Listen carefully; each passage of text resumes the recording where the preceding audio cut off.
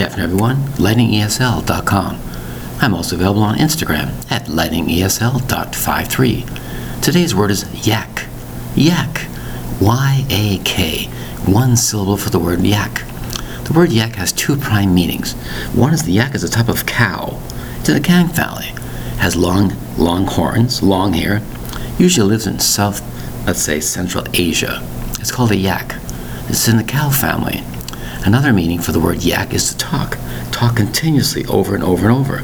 Informally, continuously talking. About something that's not very serious, not very important.